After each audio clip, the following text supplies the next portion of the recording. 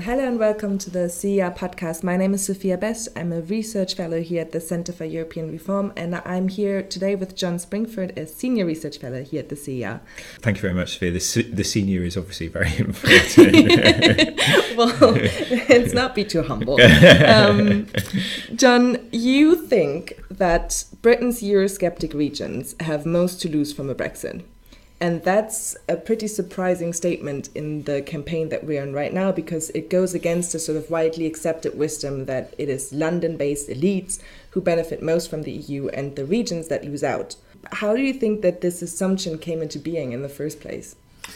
Well, I mean, it seems intuitive, doesn't it, that, London, a big city with, a huge financial centre in it, big and cosmopolitan with lots and lots of migrants. So London's going to be the place that benefits the most. Right. So there's that basic intuitive level about it.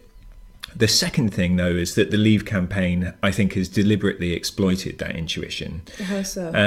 Well, they've been trying to portray the leaders of the Remain camp, people like David Cameron and George Osborne, who, were born with a silver spoon in their mouth, right. Let's be frank. They've been portraying them as, metropolitan elitists who don't really understand how the rest of the country has been suffering since the 2008 crash. Okay. And that the EU as a whole really just benefits really big corporations and, basically David Cameron and George Osborne's chums.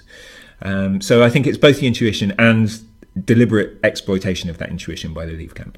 Okay, so we're in this situation now where it's generally thought that regions don't benefit from the EU economically, and you say that that's wrong.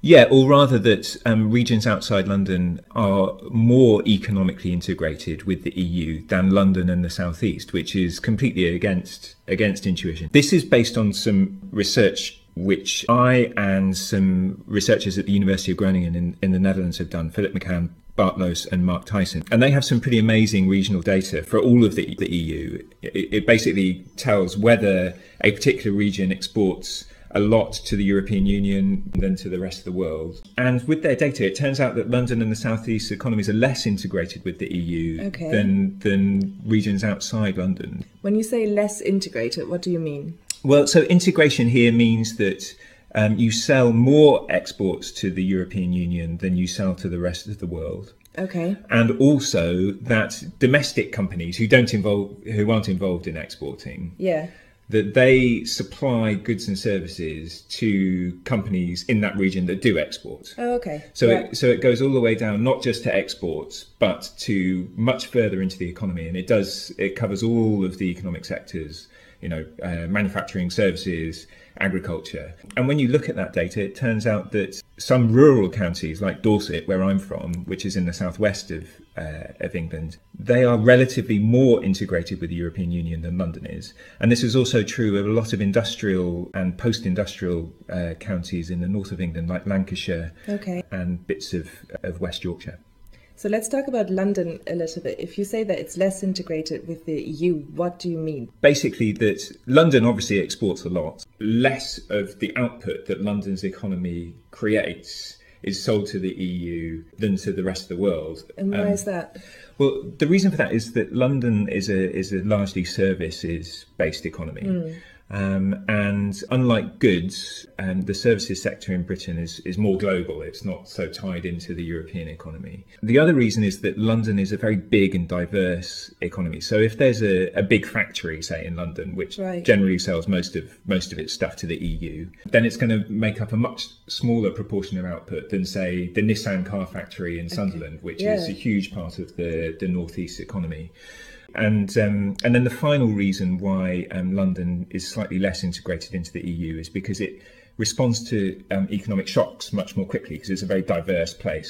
So if a particular sector of London goes down the tubes, then another one can rise in its place. And, since the Eurozone crisis has meant that demand in the EU has been quite weak, then London has been shifting away towards sources of demand outside Europe in a way that some regions can't do so quickly. We're not able to adapt so quickly. Okay, so if it's not economic interest, how do you explain the Euroscepticism in some of the UK's regions? There's a couple of indicators that keep coming up. So wealth, education, age? What do you think it is?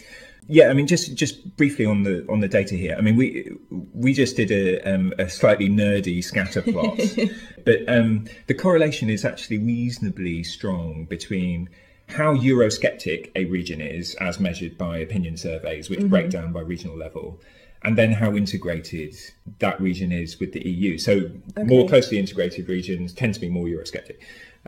Which is counterintuitive. I tried to have a look at some other data about this. It turns out that the average age of a region doesn't really have a very strong correlation with whether it's Eurosceptic or not. Generally, we think that older people tend to be more Eurosceptic, but it doesn't really seem to work like that on a regional level. This is also true of education levels. Generally, people who have degrees tend to be more pro-EU, but that, if we break that down by regional level, it doesn't really quite work either. The really strong correlation is between whether a region has a lot of people who are hostile to immigration or not, and whether they are Eurosceptic. So it turns out that Eurosceptic regions tend to be more hostile to immigration, despite the fact that their economies are more closely integrated into the European Union, and so therefore they have more to lose from a Brexit. And how do you explain that? I mean, it's very tricky to explain. One thing that immigration researchers have really noted is that hostility to immigration seems to be strongest in regions which have fewer immigrants. So London and the South East, obviously loads and loads of immigrants, but tend to be relatively fine about it. And one possible explanation is that there's been some change, that we should be looking at change rather than the amount of immigrants. So there's been a fair amount of change in a lot of these regions where they've been seeing more immigrants, not necessarily a huge amount. Not an absolute number. Not an absolute number. So that change is what's driving their Euroscepticism.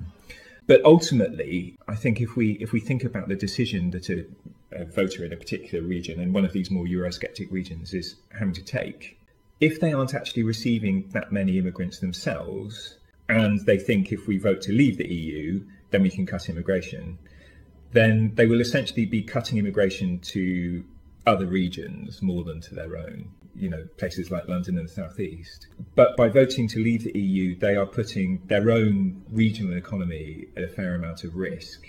So we're ending up in a slightly perverse situation where a lot of Eurosceptic regions who have most to lose from Brexit, economically speaking, because they're hostile to immigration, might, by voting for Brexit, end up damaging their own economies and reducing immigration to London and South East, not to their own region. Thanks a lot, John.